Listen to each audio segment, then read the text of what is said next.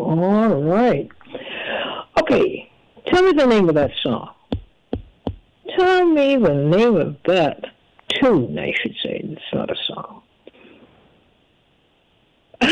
Okay. Would you believe it is called Killer Joe? That's the name of that tune. It's long been a jazz standard since what did I put that? 1960s, actually. And it's with the Benny Golson Sextet. Benny Golson on tenor sax, Chris Fuller on trombone, Art Farmer on bass, McCoy Tanner on piano, Lex Humphreys on drums, and it's from this 1960 album, Benny Golson, One Day Forever. This is Lead Stories. I'm Utrice Lead, and guess what? It's Free Your Mind Friday. Yes. Now, what is Free Your Mind Friday? I always make it a point to explain it so you know what you need to do. Free Your Mind Friday is completely your opinion about something. It doesn't mean that it's a slipshod kind of thing. No, it means that you have something specific you want to talk about and you'd like to share with us. But you are required to have an opinion. And an opinion is not about how you're feeling about something. An opinion says, I have looked into this matter and these are my conclusions, or this is my conclusion. And I came to this conclusion because of A, B, C, D. That doesn't mean that you're right. It means that you have done the required thing, which is to look into it a little bit more deeply, and you have formulated in your head an idea or a conclusion based on those things that you have examined. Now, of course, that doesn't mean that you're, quote, right, unquote. There's no right or wrong. You're either well-informed or you're not. Your conclusion is either solid or it's not.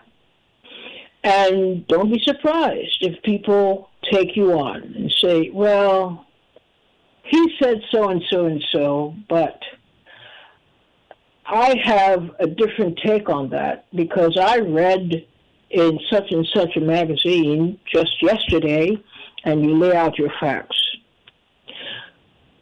Feel free to disagree, but don't be mean and nasty about it. This is one of the things that we have to do as we mature.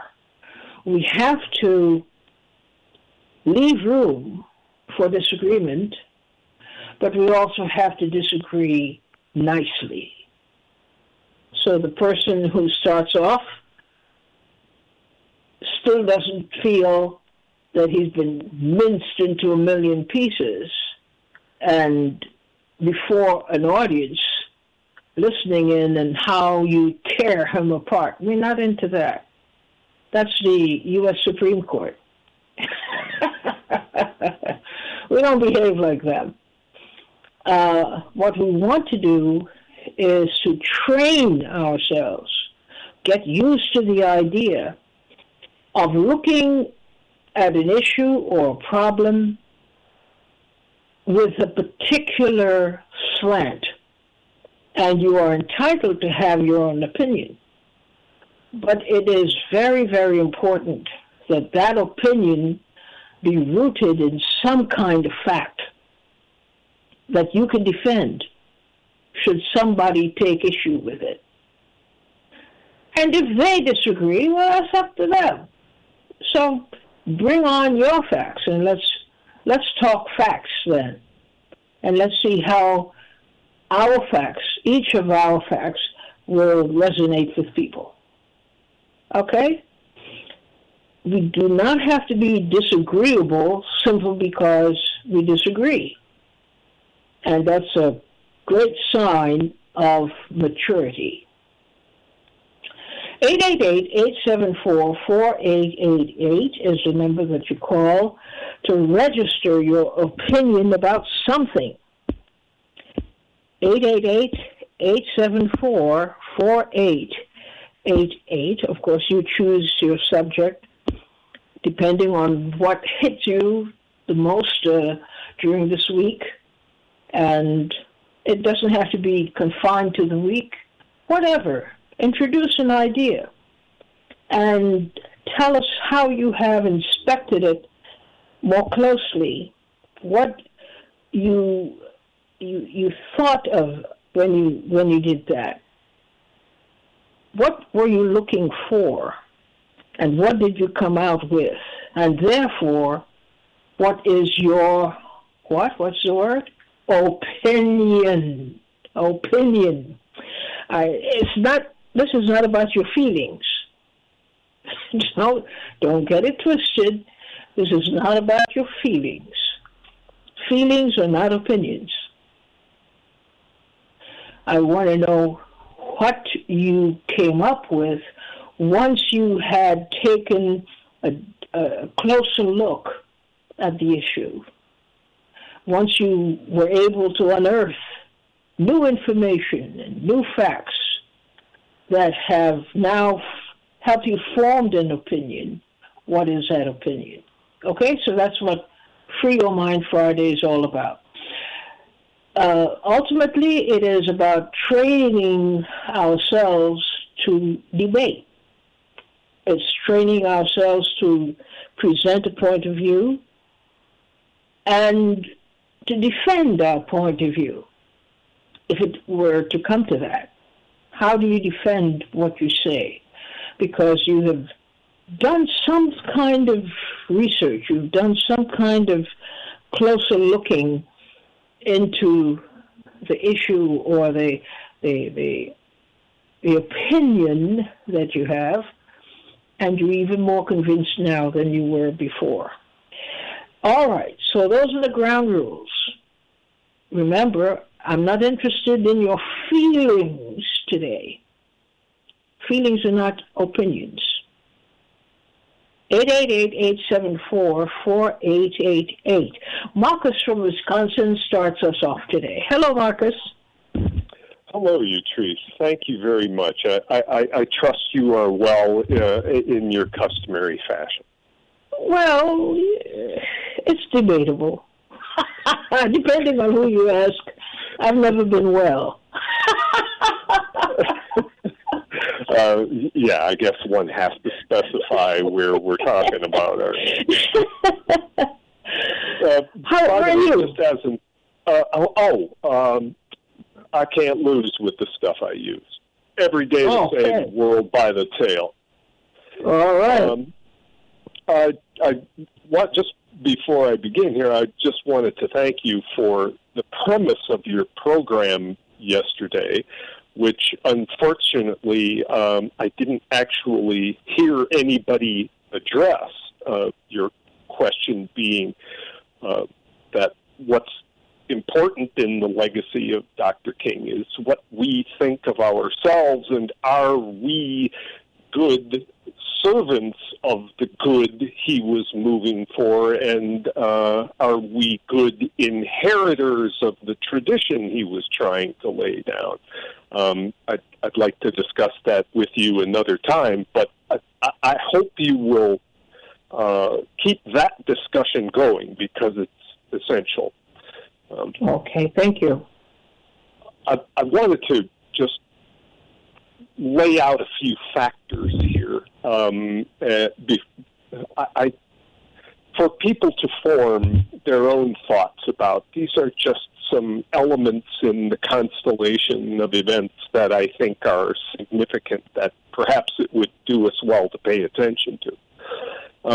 I was notified by some younger friends who I stay in touch with, that they sent me a copy, which I wrote down, of a twit or a twitch or whatever they call those sentence fragments that Americans communicate in, from the 23rd of March by the Selective Service Administration.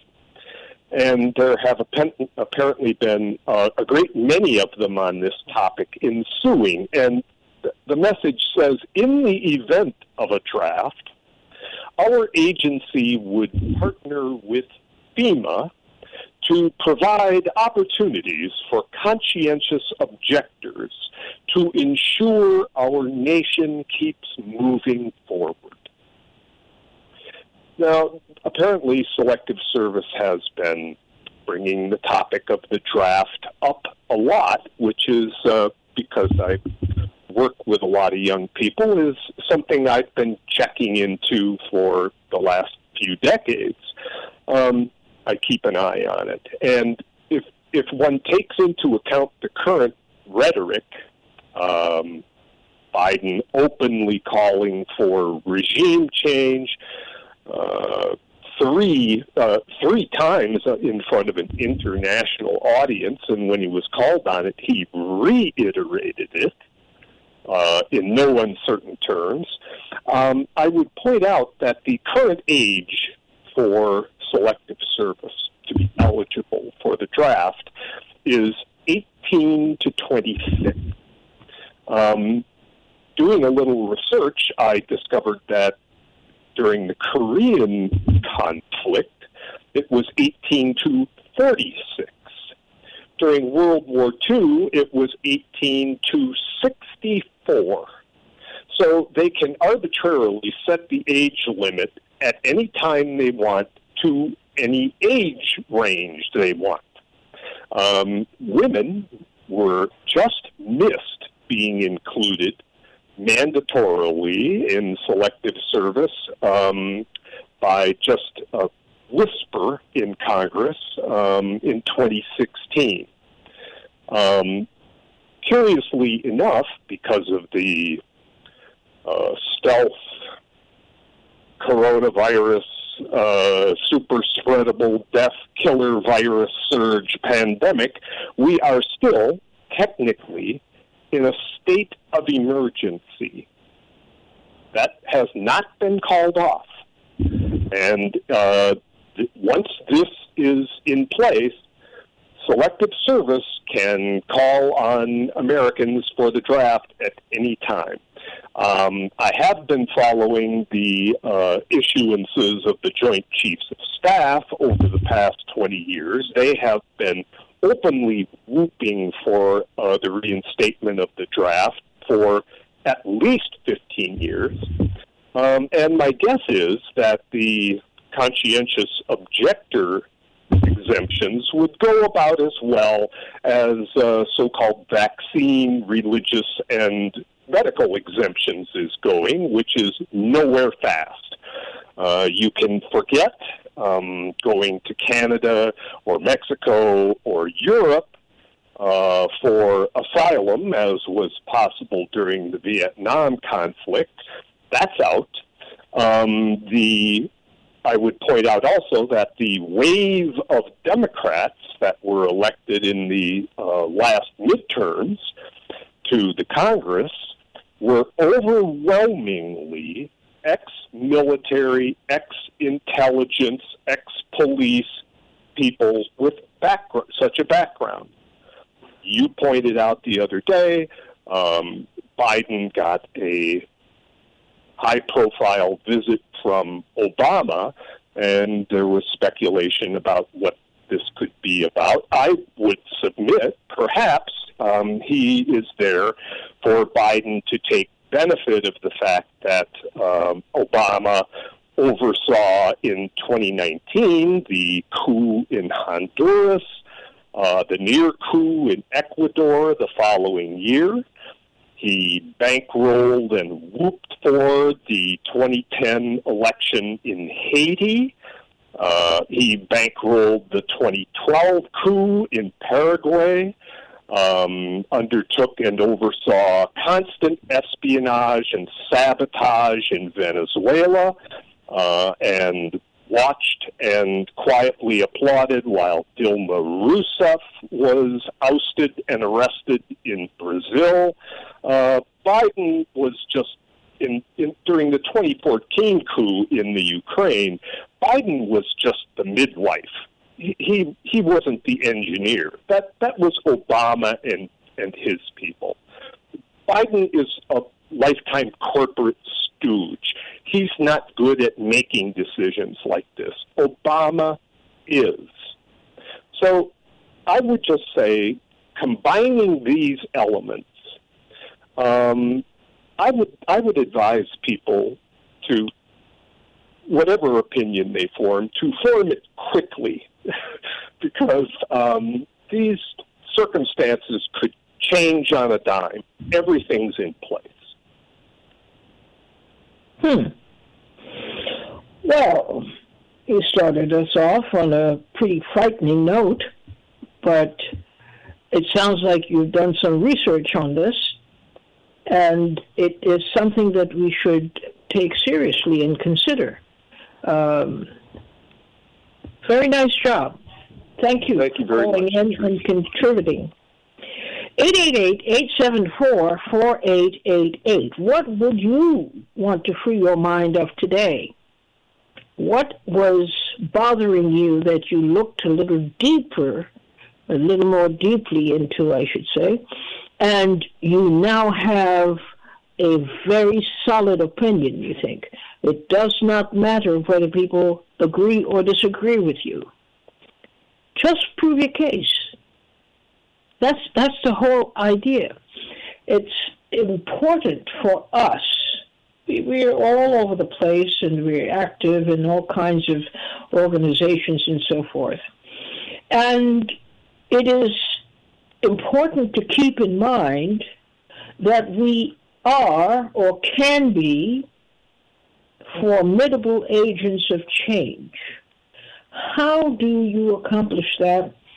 By knowing how to present your arguments, making your arguments, doing some research, and connecting with people at a level, again, that encourages them to look more deeply into a particular matter, as Marcus has just done. That was a splendid example of how we form opinions, or should form opinions. You got to do a little bit of work. And the more you train yourself to do that, the more formidable you are. When a debate is about to happen, or you have something to say, you attend a meeting and you have something to say, people go, well, where do you get all that information? That's how you form opinions that count. 888-874-4888. Free your mind.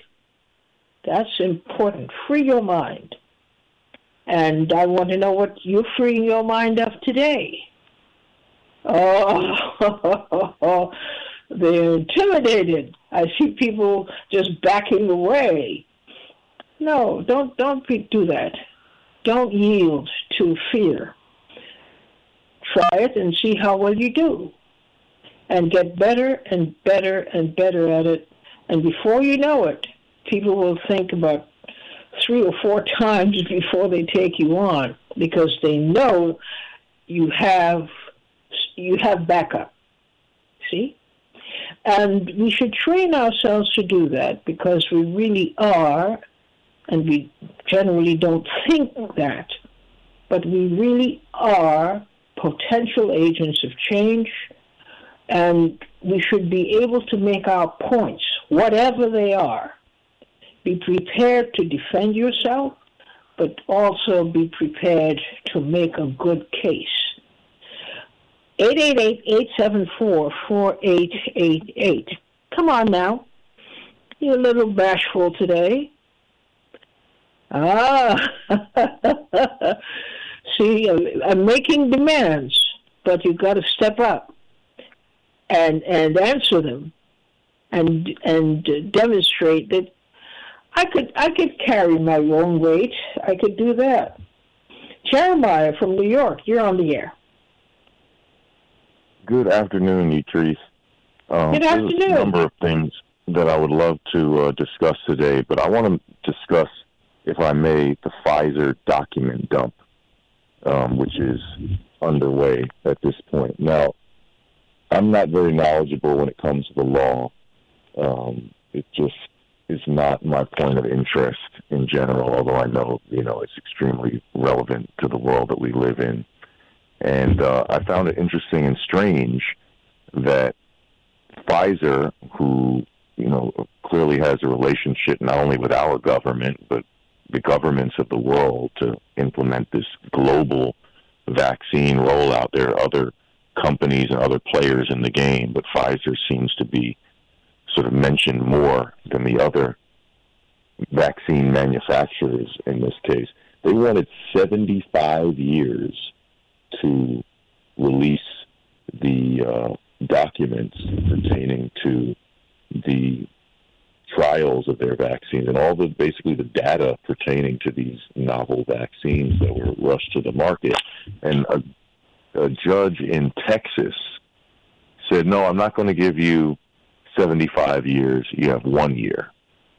So I'm confused, first of all, as to why a judge in a particular jurisdiction is the last bastion of defense against a corporation whose policies or whose relationship with our government creates policies that then affect everyone's life in the country.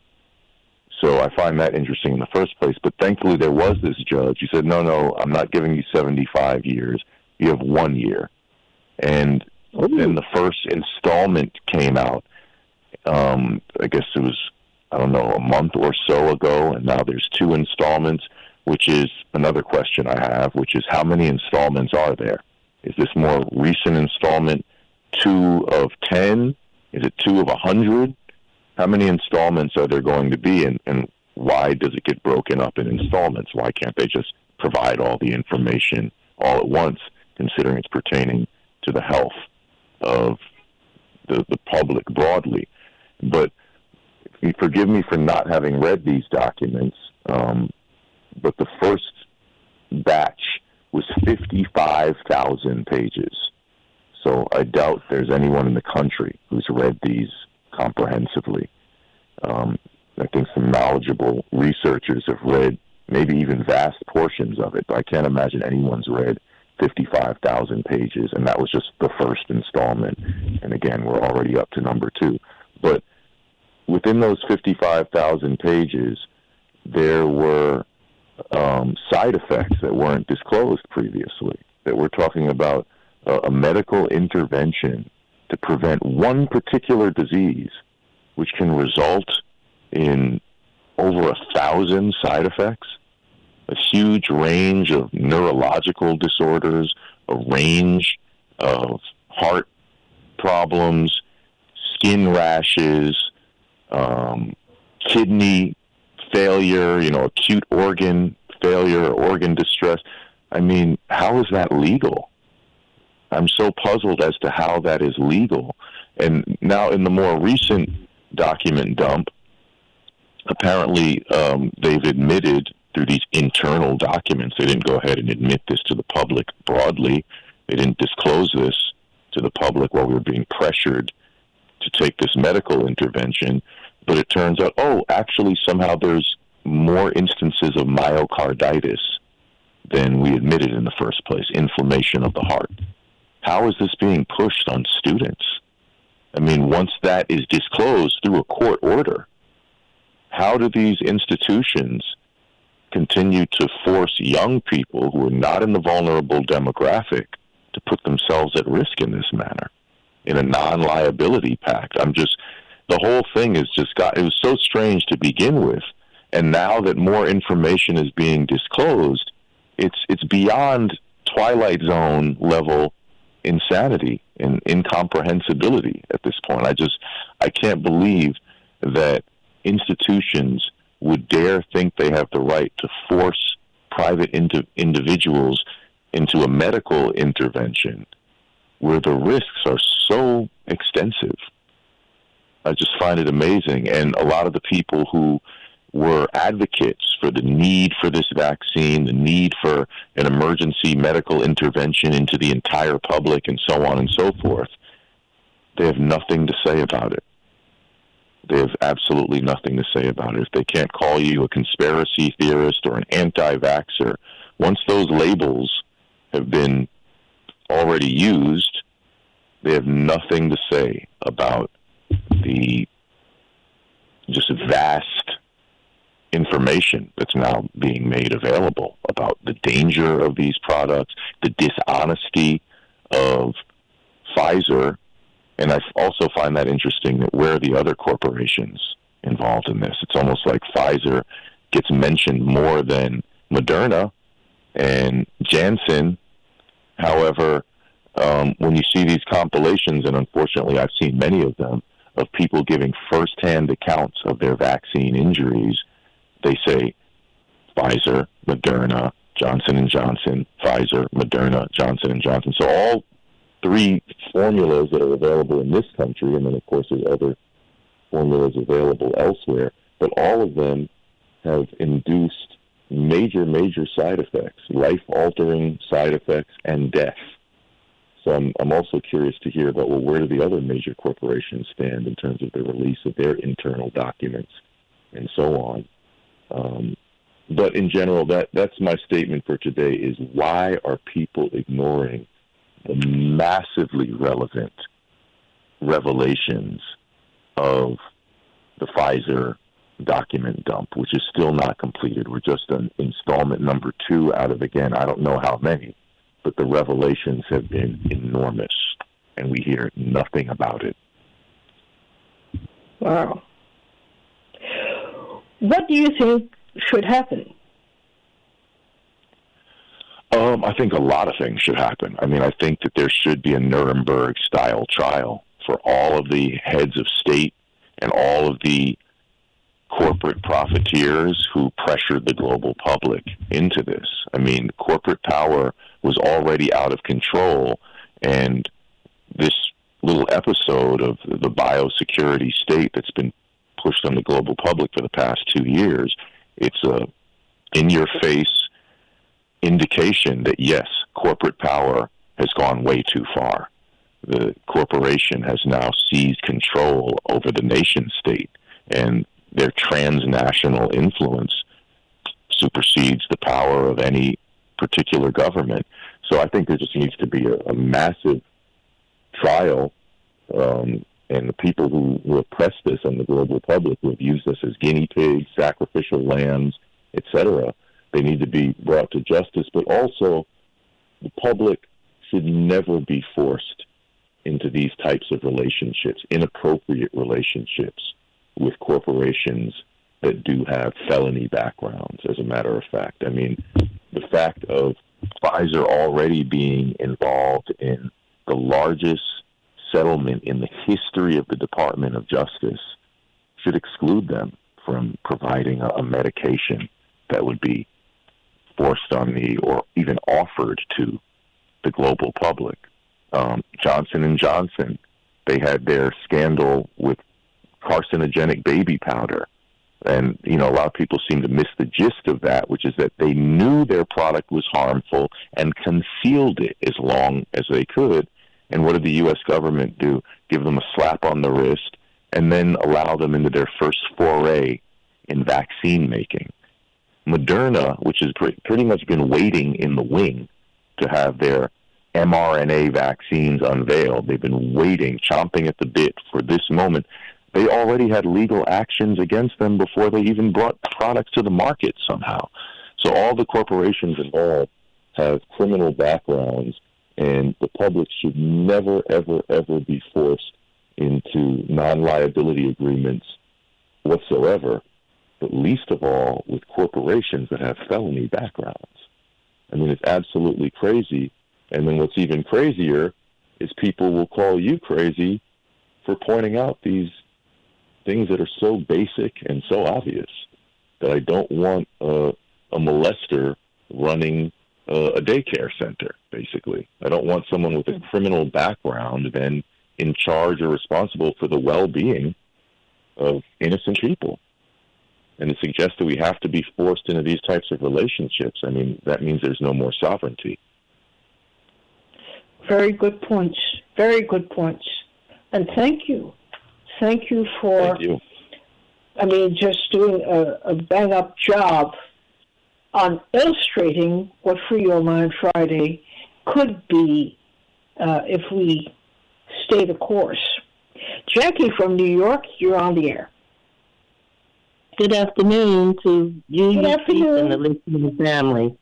Is it possible for me to just comment on two things on Free Your Mind, or I only have to do one thing? Okay, I'm just going to talk briefly about Dr. M.L. King. And I remember when he was assassinated. At that time, I was 7.5 months pregnant. It was my first child. And I felt so disillusioned about the state of black people and people in this country. So it did have a profound impact on my life as well.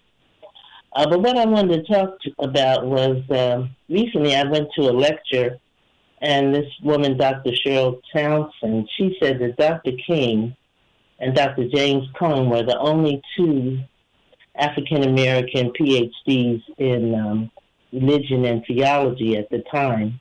And then when Dr. King was assassinated, that left one man at that time, which was Dr. James Cone.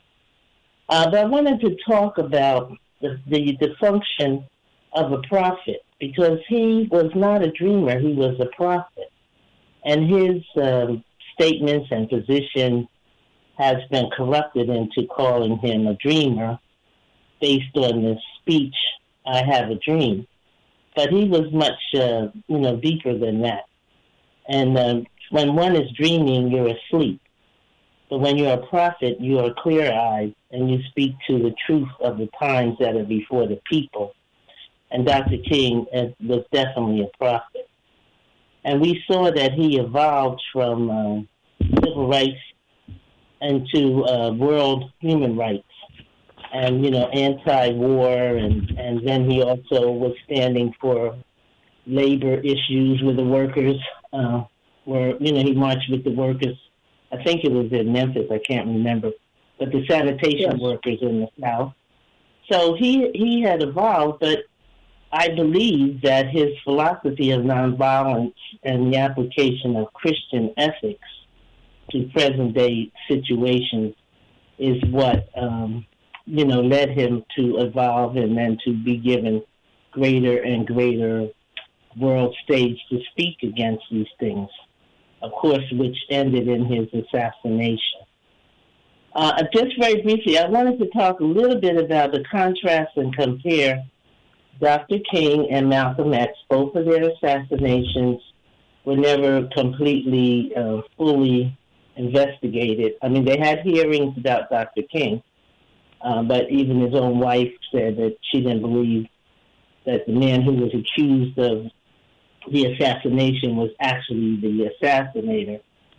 And so no one was really, no one went to prison for that. No one was actually formally charged with any kind of crime because, as you remember, I don't know if you remember, but he was shot when they were moving him from one jail to another. So the man that they claim assassinated Dr. King was ultimately shot himself and died.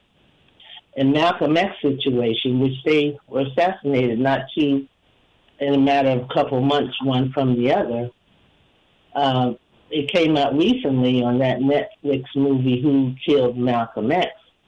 There was so much mishandling of his particular case, and then 50 years later, they exonerate the one man who was living that was in prison. So upon that man's exoneration, that means that no one was ever really charged with the crime of assassinating Malcolm X. So I just wanted to bring that out. Can I say one more thing? Sure. Today, in the state of New York, Governor Hochul was faced with signing off on the New York State budget. And there's so many things in the budget that people were vying for. But I want to talk about one thing, and that was that there was in the budget, both sides, the Assembly and the Senate, and various bar associations supported the increase in the rates for assigned counsel. Now, this is very important because people who are poor, when they go into the criminal court, misdemeanors, and sometimes felonies, or when they go into the family court where people's children are literally snatched away from them by the government, they're often too poor to have, their own counsel. So the court assigns counsel to these families. And in New York, as you know, you've heard me talk about it before, there's thousands and thousands of homeless people. It's estimated that over 40,000 children are homeless, living in homeless shelters. And a lot of people have legal issues when they're in these kind of financial situations. And so Governor Hochul chose not to sign a budget request for an increase in assigned counsel rates. Assigned counsel in the city and state of New York earns a big whopping $75 an hour to represent poor people. And since the pandemic and the courts were closed for, closed or allegedly not closed, but cutbacks in the function of the court for 3 months, these cases have even gotten more severe in terms of the needs that the poor people have to have counsel assigned to them.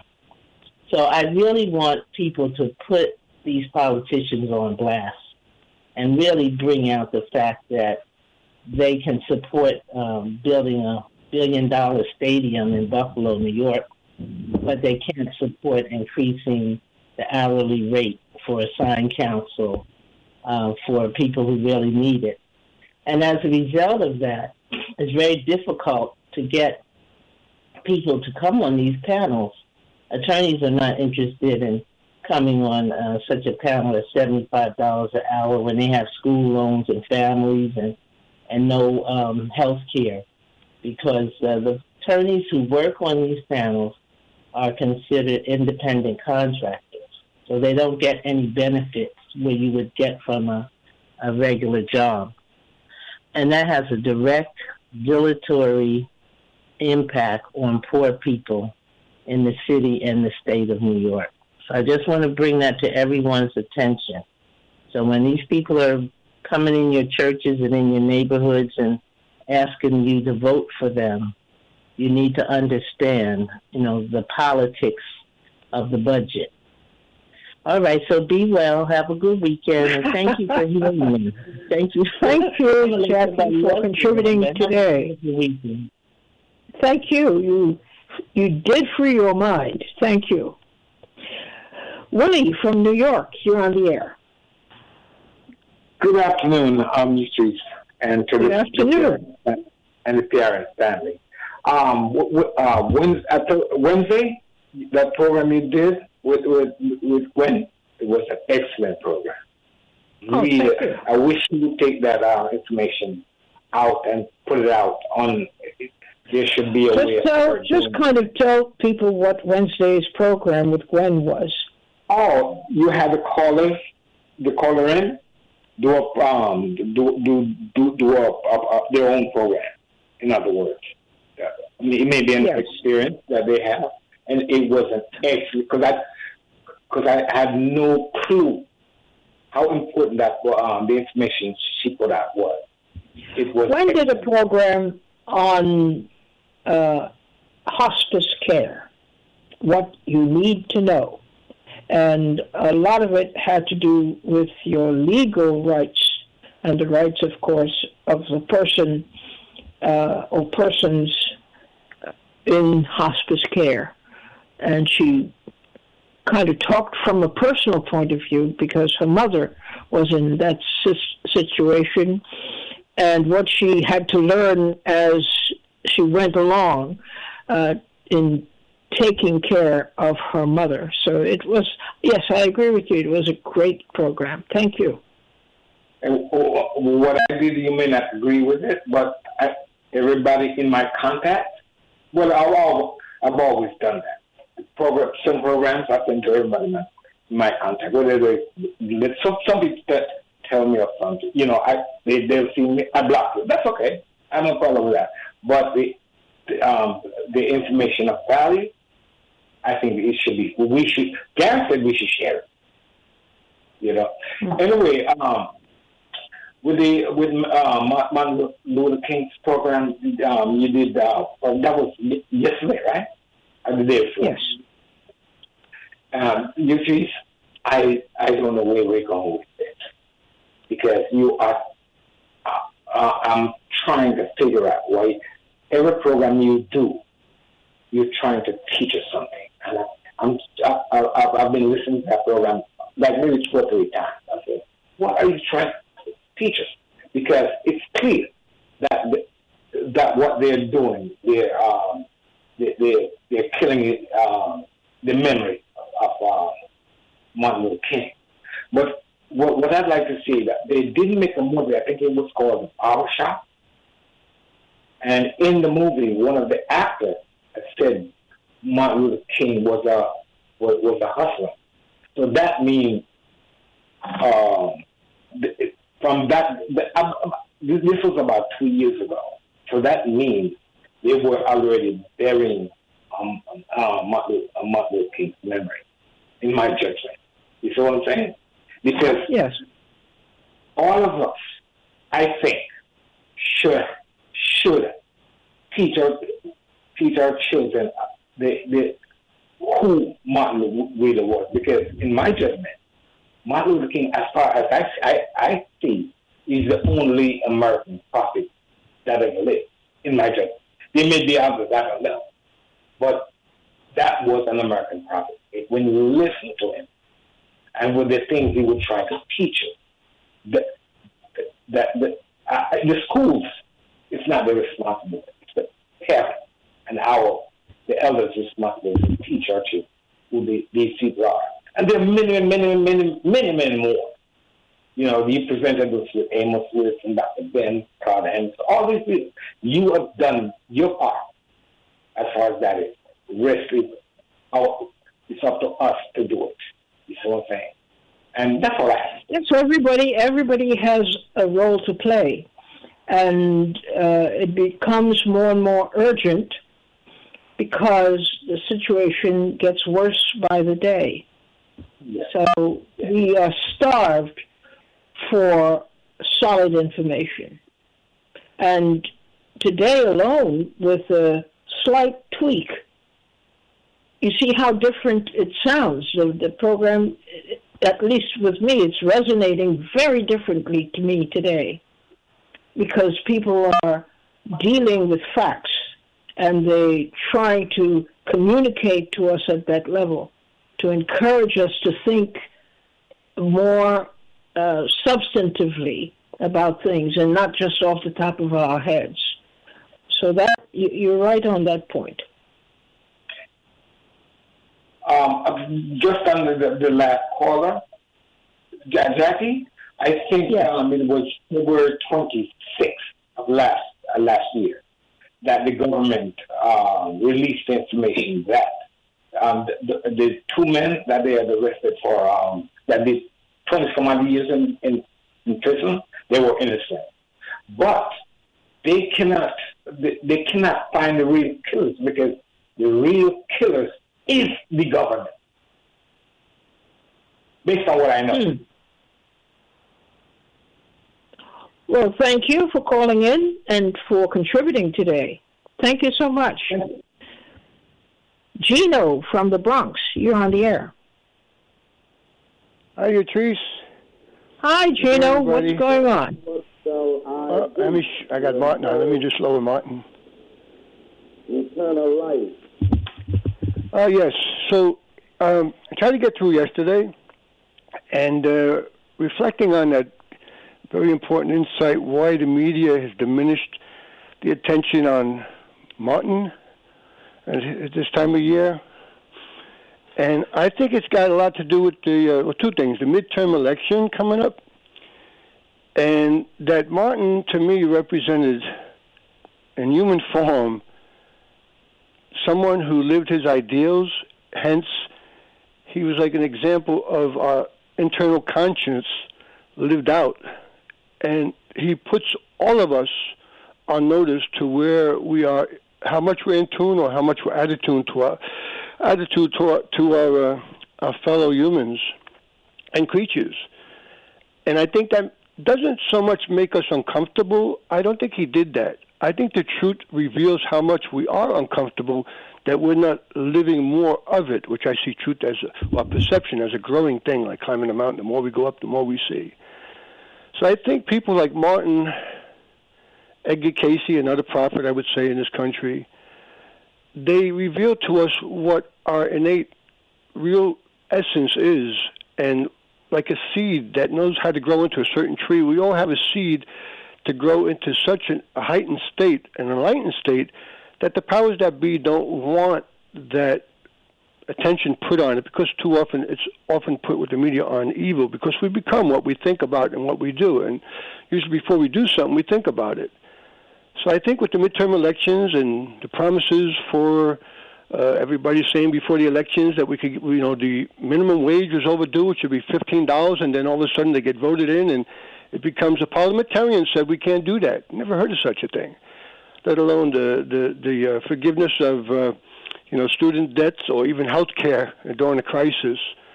And as I said in another previous call, come a war, the money shows up, and we see that happening, don't we? Once again. Mm-hmm. So I think people, again, that's why I think the media is not putting attention on him in the proper, in-depth way, because it reminds all of us, even some of us in Radio Land who know all these famous people and all these doctors and all these union people, and we're for the students and we're for the teachers, and most especially to add to Jeremiah, very well said what he said today, the babies. That's what gets me the most. And if I got to say there's one shadow hanging over my head that causes me to feel less than what I've been talking about, it's when babies are being injected when they don't have to be. They're the least affected, and they're doing it. And I got nieces and nephews who have nieces and children that are my great nieces and nephews, and I've seen what's happened. And there wasn't much I could do besides go downtown to City Hall or wherever. And the fact that certain people, as I say, a fear of knowing is a fear of doing. But some of us know, and we still didn't step up to the plate to come and be the catalyst with all the people we claim to know and get us out here when this thing was really given up and somebody needed to unify all these religious factors that had a chance to get together, Muslim, Christian, Jew, whoever, Hindu. We had a chance to emphasize the respect for life that all religion teaches, to take care of the children and the motherless, or the mothers, the orphans. And I see a lack of failure, especially in the religious field, that I am so hurt inside to this day, and I feel a sense of shame, a sense of guilt, because I don't have a radio station to not just spout out the facts as Dr. Richard Fleming showed on your show before, and many others for 2 years, treating people who do not need to go to the hospital. And I don't have that ability, because the more that's given, the more is expected, and I don't have that platform. And I know I would have showed up, and I wouldn't have disparaged people who were a measly 25,000 showed up in the winter in Washington. Well, I'm out there and I won't name the name, but we know. And I'm in my bunker and safe from all this. And I could go to any country I want. Not even, and you folks on limited income, you're going to have to stay there unless you want to be homeless. And that to me is a shame. I have to say, I'll speak for myself. I feel ashamed. I feel hurt. I feel sad. And I have to live with that. And I hope somebody, people like Dr. McCullough, the Dr. Selenkos, the Robert Kennedy Jr.'s, who should be a president, that's what a president would be, a real man for the people, that somebody speaks up and puts these people, as Jeremiah said, and if it isn't this country, when the other countries get bigger, they go on trial and put these people at least in prison because they did this knowingly. In my opinion, everything I've been listening to for 2 years, they committed crimes against their own fellow Americans. and they need to pay for this. A fellow on the corner in my neighborhood gets caught with drugs. He's in jail for how many years getting raped? And these people have been getting away with so much. Now, I believe, like Martin said, the arc of the moral universe bends towards justice. I personally believe nobody gets away with anything. Karma exists just as much as gravity, just as much as love, just as much as our thoughts. We don't see it, but it exists. I can't put it under a microscope, but anybody who's got any sense of maturity knows the most real things are the things we don't see. But there are people who come along in our life who, they live it, and they give their life to remind us to wake up and not be indolent, not to be lazy, slothful, sins that all religions speak of.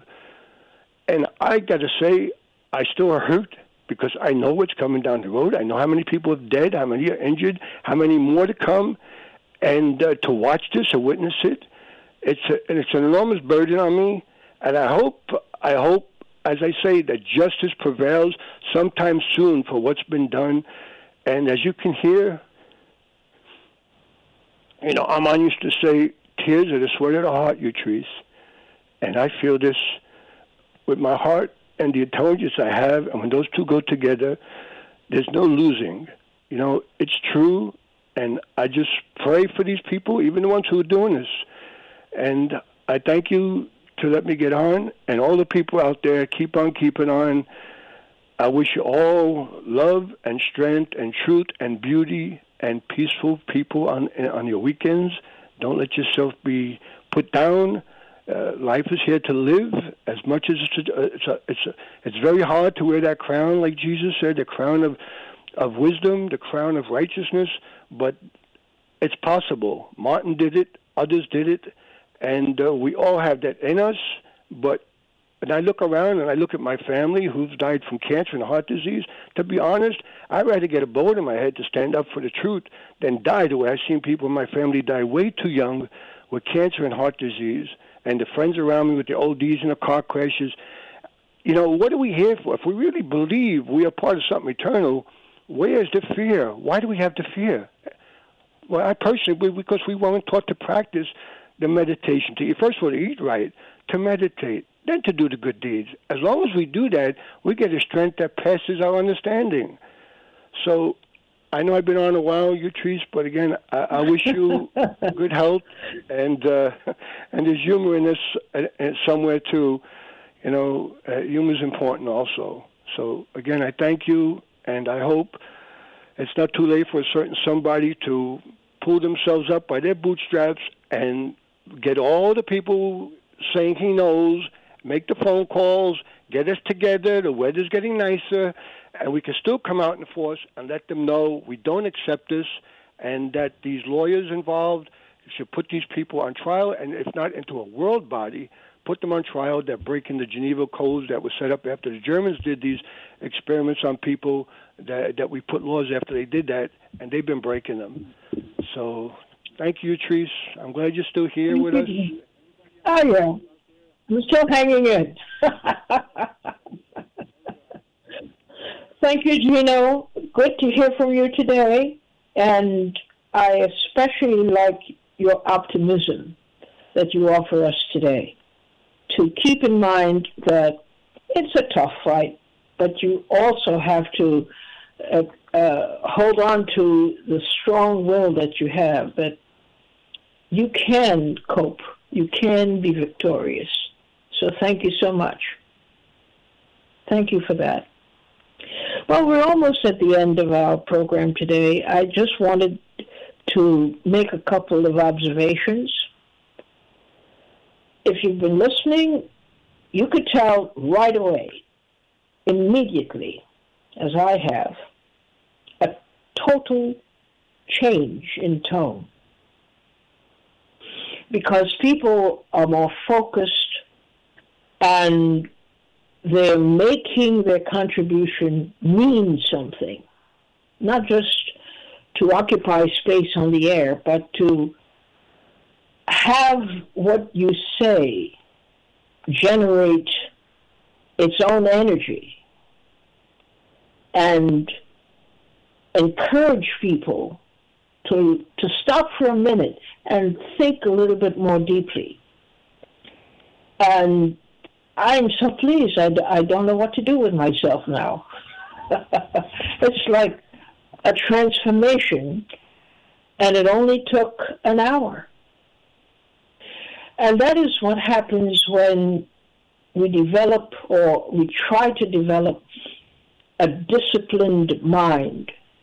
You give yourself permission to go a little further out than you normally would, but you also take on the responsibility of having what you say have meaning, have clout, have relevance. And that is the best use of radio I could think of. Thanks so much. Have yourselves a good weekend. And we'll see each other next week on the air. Bye-bye.